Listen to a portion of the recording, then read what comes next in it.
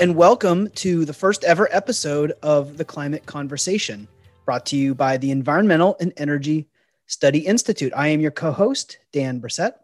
I also happen to be ESI's Executive Director. Let me start by introducing everyone to Sydney O'Shaughnessy, our intrepid communications associate, and also my podcast co-host. Hi, Sid. How are you doing today? Hi, Dan. I'm doing great. So excited to be kicking off ESI's brand new podcast, The Climate Conversation. Excellent. I think this is going to be good fun. Starting today and from here on out, every 2 weeks, Sid and I will bring climate solutions to you through this new medium, or at least new to us. We hope that you like what you hear and will join us each episode as we talk through some of the most important climate change topics on everyone's mind. And for those of you who don't know, this podcast will present you with relevant climate change solutions happening on the Hill and in communities around the United States through conversational interviews with experts in the environmental, energy, and policy fields. We'll mainly focus on on-the-ground work that communities, companies, and governments are doing to address climate change. So let's dig into our first topic. Sid, over to you. Let you do the honors. Of course. Today, we are going to get started with a look at resilience in coastal communities. And it is no coincidence why we decided to talk about resilience for our first episode. Just on Monday, EESI released an extensive report on coastal resilience called A Resilient Future for Coastal Communities, Federal Policy Recommendations from Solutions in Practice, based on our 16-part resilience briefing series. Over more than a year, we brought together panels of experts, practitioners, and community leaders, 42 in total, to learn about how coastal communities across the U.S., from Alaska to Puerto Rico, Hawaii to the Great Lakes, New York to Louisiana, are dealing with the resilience challenges posed by climate change. Yes, and over that process, or during that process, we covered a wide range of issues: disaster policy and pre-disaster mitigation, relocation and retreat from flood-prone areas, cultural heritage, data and modeling, and community engagement. Today, we will talk to our policy colleagues, Anna McGinn and Amber Todoroff, about the report, how it came together, and some key recommendations to make our coastal communities more resilient.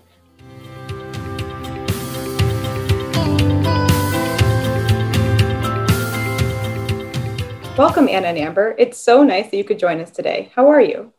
Great. Thanks for inviting us to join you for the first episode of the podcast. No problem, Anna. We mentioned the 16-part briefing series earlier, but can you bring us up to speed on the series? Amber, tell me, where did it start and how did it lead to this report? Well, in June 2019, we kicked off the series on Capitol Hill with a briefing on the Gulf Coast. Representative Charlie Crist from Florida provided opening remarks, which set the tone for the whole series. I think we have a clip from the event. Let's pull it up. I live in St. Petersburg, Florida, which is on the West Coast, and I represent St. Petersburg and Clearwater. And where I live is called Pinellas County. And Pinellas County is literally a peninsula. So coastal resiliency is pretty darn important to me. Florida is also a peninsula. So these kinds of issues have been rattling around my brain for a long time, and very important to my fellow Floridians, but very important to our planet, as you know. And so the existence of rising sea levels is something that I have seen with my own eyes in my home state. In fact, I'm going to be in Miami. There's a little debate down there later this week. And on Miami Beach, there's a place called Alton Road, where literally when it's not raining, it floods. And I think it was President Obama who recognized this issue and said, when it's not raining and it's flooding, you got to realize the sea is rising. And I think most people appreciate that. And it's really not a partisan issue, at least it shouldn't be.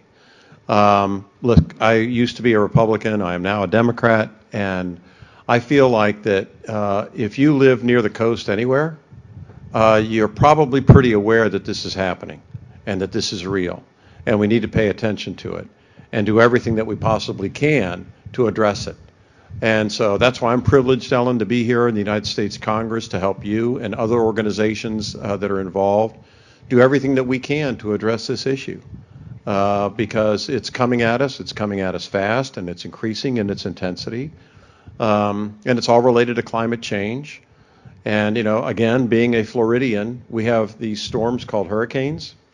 And last year, Hurricane Michael was coming up the Gulf Coast in the Gulf Coast of Mexico, in the Gulf of Mexico, and by the time it approached the Panhandle in Florida, it had become a Category 5 storm extremely quickly. And so that's another consequence of climate change and why we need to be as concerned as we are about coastal resilience, as we are about the kind of storms that this thing creates. So I want to thank you for being here. I want to thank you for being focused on this important issue. It's probably the most important issue we have, because if we don't have a planet, we don't have a future.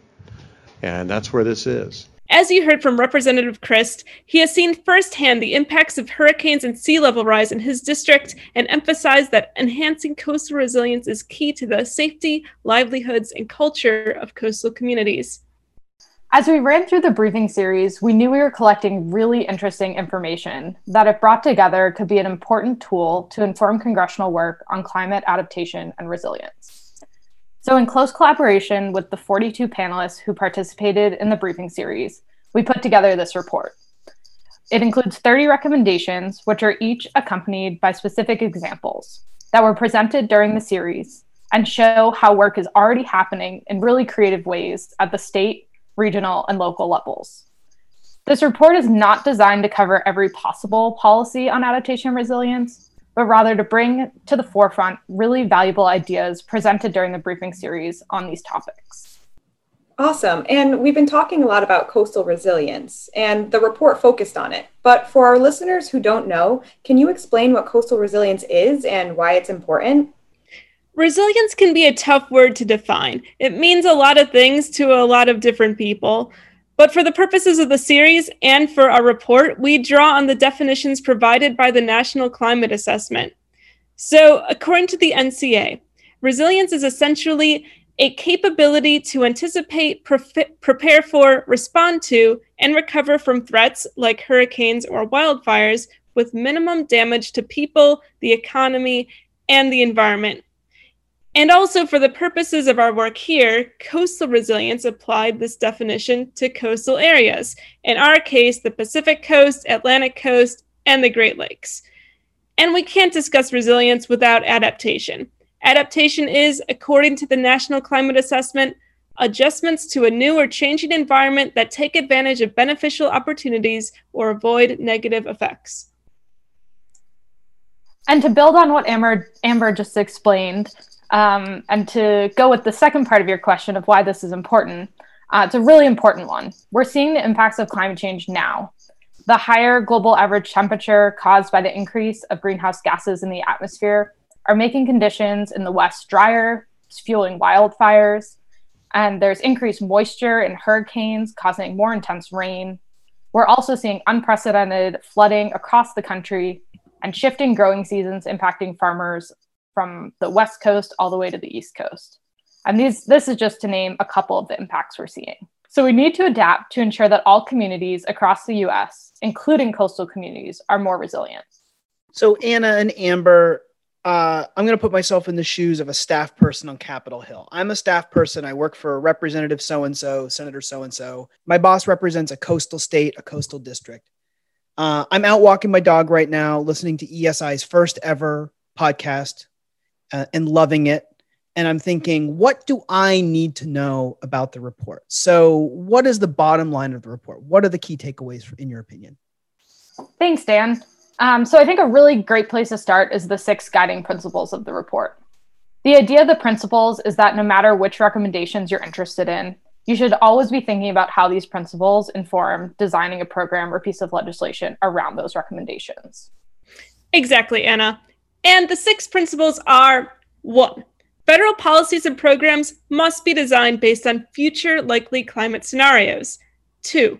Climate justice and equity must be fully embedded into new and current policies and programs.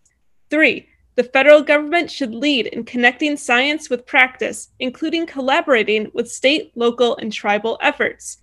4. The federal government should facilitate intra- and interagency coordination to ensure end users can access available coastal resilience resources. 5. Federal investments in coastal communities must be leveraged to create local jobs and train workers. 6.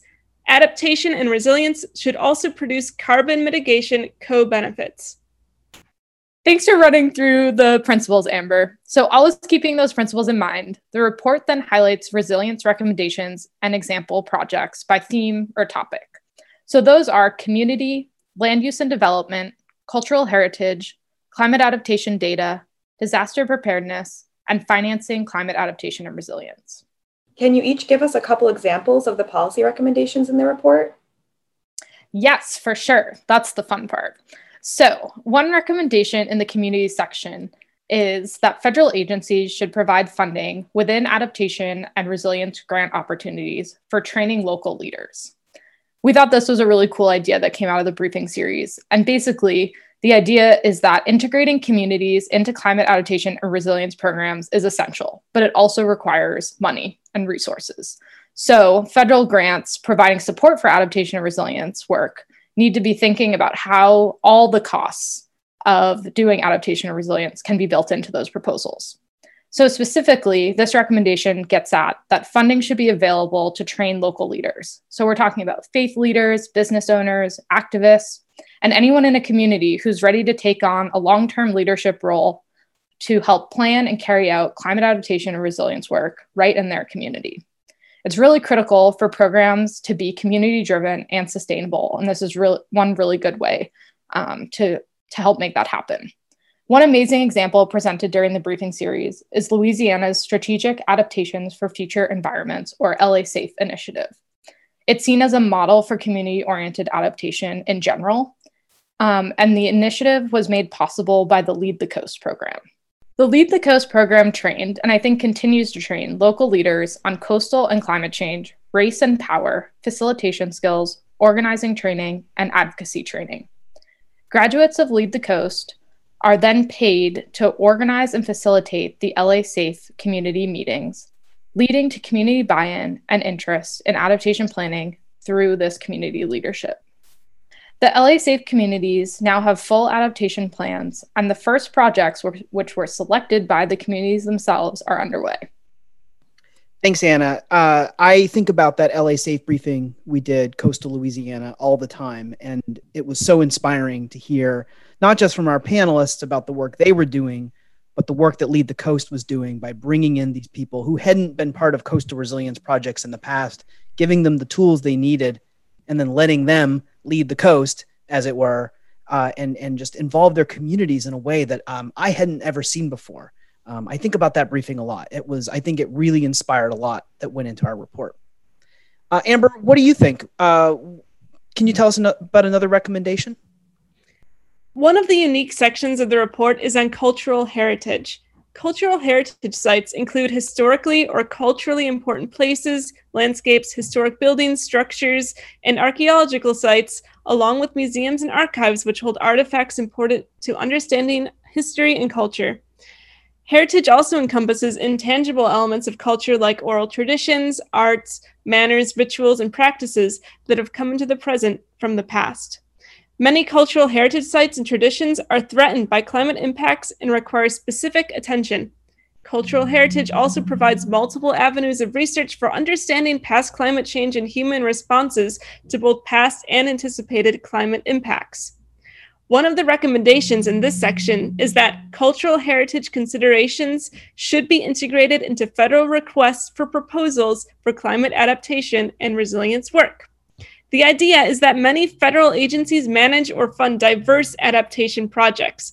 Cultural heritage can be integrated into projects in multiple ways, including archaeological contributions into land management or ensuring culturally important sites and community histories are incorporated into vulnerability assessments and adaptation projects. One coalition that is already integrating cultural heritage into their climate adaptation work is the Gulf of Mexico Alliance and its coastal resilience team.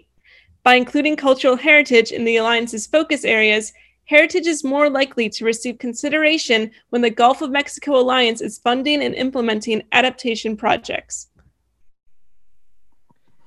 Thanks, Amber. I think cultural heritage is one of those things that when you read the report, it's interesting to me how many ways it comes through, right? We learned about cultural heritage during our climate and adaptation data mini-series back in April in terms of how we protect culturally significant sites. And then during our Great Lakes briefing, we heard from tribal leaders and learned about traditional ecological knowledge that have been passed down by generations.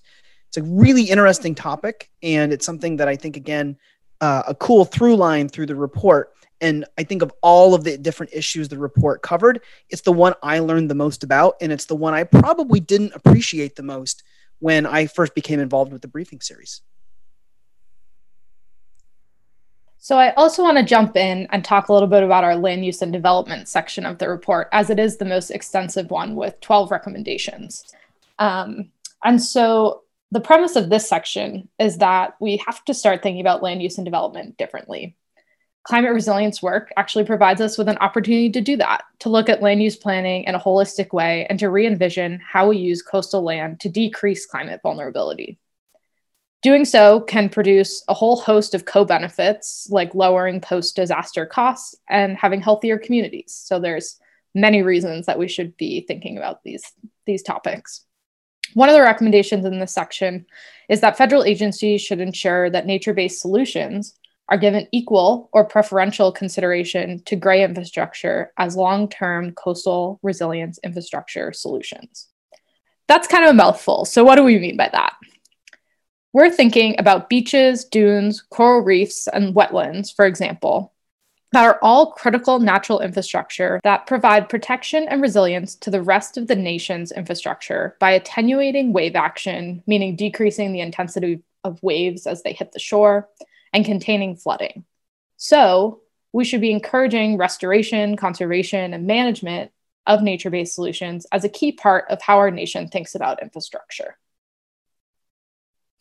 One great example comes from the Great Lakes region and our Great Lakes briefing, where one of our panelists talked about Marquette, Michigan, where a storm destroyed a key section of Lakeshore Boulevard, which is one of the main drives in the city.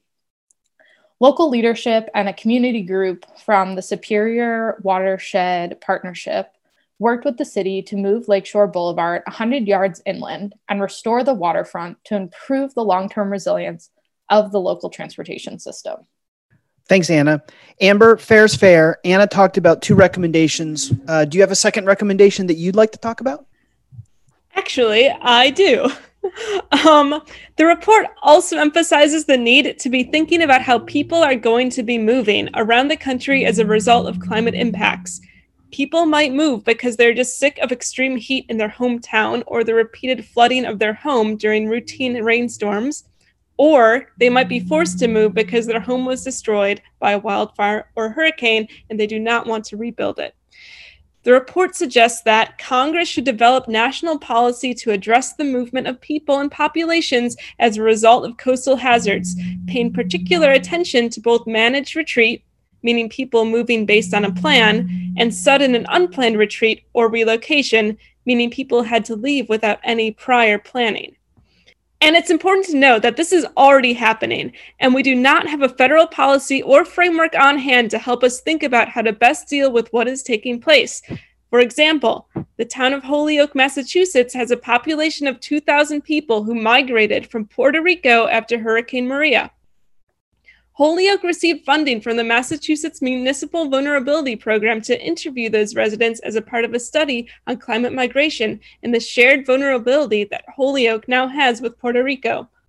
Thanks, Amber. Obviously, there is so much information out there about adaptation and resilience, and so many things communities are doing to become more resilient. But what makes this report that you put together with the rest of the EESI staff so unique? So I'll jump in, Sydney. To me, one of the most interesting and unique parts of the report are really these examples. And we've given a couple of them as we've talked about some of the different recommendations here. But the briefing series provided us with this opportunity to draw together recommendations informed by actual work happening around the country. And it showed what was already happening, which is the inspiration that we really need to take federal climate action and climate policy to the next level. If you're going to read any part of this report, I'd really encourage you to check out the examples that are accompanying each of the recommendations. We worked really hard to make sure that the series focused on communities, while recognizing that every community is different. At the top of the report, we talked about that. We had panelists representing Native communities in Alaska and in the Great Lakes, rural island communities off the coast of Maine, communities of color, working class and low-income communities in the bayous of Louisiana and the shores of Lake Erie, farmers in Wisconsin, the diverse populations that make up major U.S. cities from Seattle and San Francisco to Miami and New York City.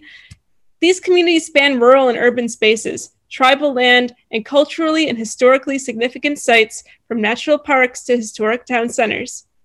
Clearly, these communities are not homogeneous, and within even the smallest communities, different stakeholders bring to bear a variety of approaches and ideas. I really want to point out in particular that we know that tribal communities are almost always left out of the conversation, despite having a rich history of building resilience. So working in close collaboration with our panelists, we wanted to make sure that the unique and important contributions and needs of tribal communities were woven throughout the report. I hope that anyone who picks up the report will make sure to really read those recommendations and examples. Let me put myself back in the shoes of a staff person. We work very closely with members of Congress and their staff on both sides of the aisle on all sorts of issues related to climate change and clean energy and environmental topics. You've explained to me what's in the report as a staff person. I understand what's in it, but how am I supposed to use it? Anna, can you describe a little bit about how the report is organized and how a staff person might go about attacking it to get to what they need to know and, more importantly, what they need to do about it? Dan, I'm so glad you asked that. We thought a lot about you, staff people, as we put together this report, hoping to design it in a way that would really make it accessible and usable by you and your bosses and basically anyone who's interested in looking at the future of climate adaptation and resilience policy. So the number one thing I'll say is that you don't have to read the whole thing. It's a bit of a long report. Our communications team worked really hard to make it a really attractive and exciting one to read through from first page to last, but you don't have to. And it's designed assuming that you won't. Each recommendation is accompanied by a list of categories, policy levers, and key House and Senate committees of jurisdiction. So, say you're excited about appropriations. You can easily look for the recommendations associated with House and Senate Appropriations Committee, and then you can go from there to read on about the specific recommendations and examples associated with them. And if you're interested in nature-based solutions, you could check out our category summary table at the conclusion of the report to find a list of all recommendations associated with nature-based solutions as one of our categories. You can also do that for the policy levers that we have listed. So if you're looking for ways that you might try to amend existing programs or legislation, that's one way to look up information. Hopefully this makes the report a tool that you can use, whether you are brainstorming an idea for legislation or looking for a good program to feature at a hearing. We also hope it's accessible to the general public if you're an advocate looking for a new angle on an important issue or a student excited to dive into a new topic. That's great. Thanks so much. And while it's not designed to be read entirely, we certainly aren't going to discourage anyone from doing so. Hopefully everybody downloads it and takes a long look at it and reads through. I know that I've learned a lot through this process, and I expect everyone who picks it up will learn a lot as well about coastal resilience and what it looks like in communities all across the country. Thank you, Anna and Amber, for joining us today. And thanks to our listeners for tuning in. We hope to catch you again in 2 weeks when we discuss how the United States is working to reduce aviation emissions. I'm really looking forward to that conversation. And one thing that Anna said, you said the comms team spent a lot of time working on the report. That's certainly true. Our communications director, Amory Laporte, certainly did his share. But it so happens that our very own Sydney O'Shaughnessy is chiefly responsible for the layout and for the fact that the report is very aesthetically appealing to look at, well organized, nice color choices, everything you might want to say about how the report looks. So Sydney, I'll turn it over to you. You get the last word. And thanks once again to our listeners for joining us. Well, thanks, Dan. I couldn't have made the report what it is without all of your hard work, and all of the hard work of all of the policy staff went into it. But anyways, thank you, Anna and Amber, for joining us. I had such a great conversation and I learned so much. But remember, If you want to learn more about our work on resilience or watch any of our resilience briefings, please go to our website at eesi.org. Also, if after this conversation you want to download the report for yourself, go to our website at eesi.org/RFCC or follow us on social media at EESI Online. The Climate Conversation is published as a supplement to our bi-weekly newsletter, Climate Change Solutions. Go to eesi.org/sign up to subscribe. See you next time.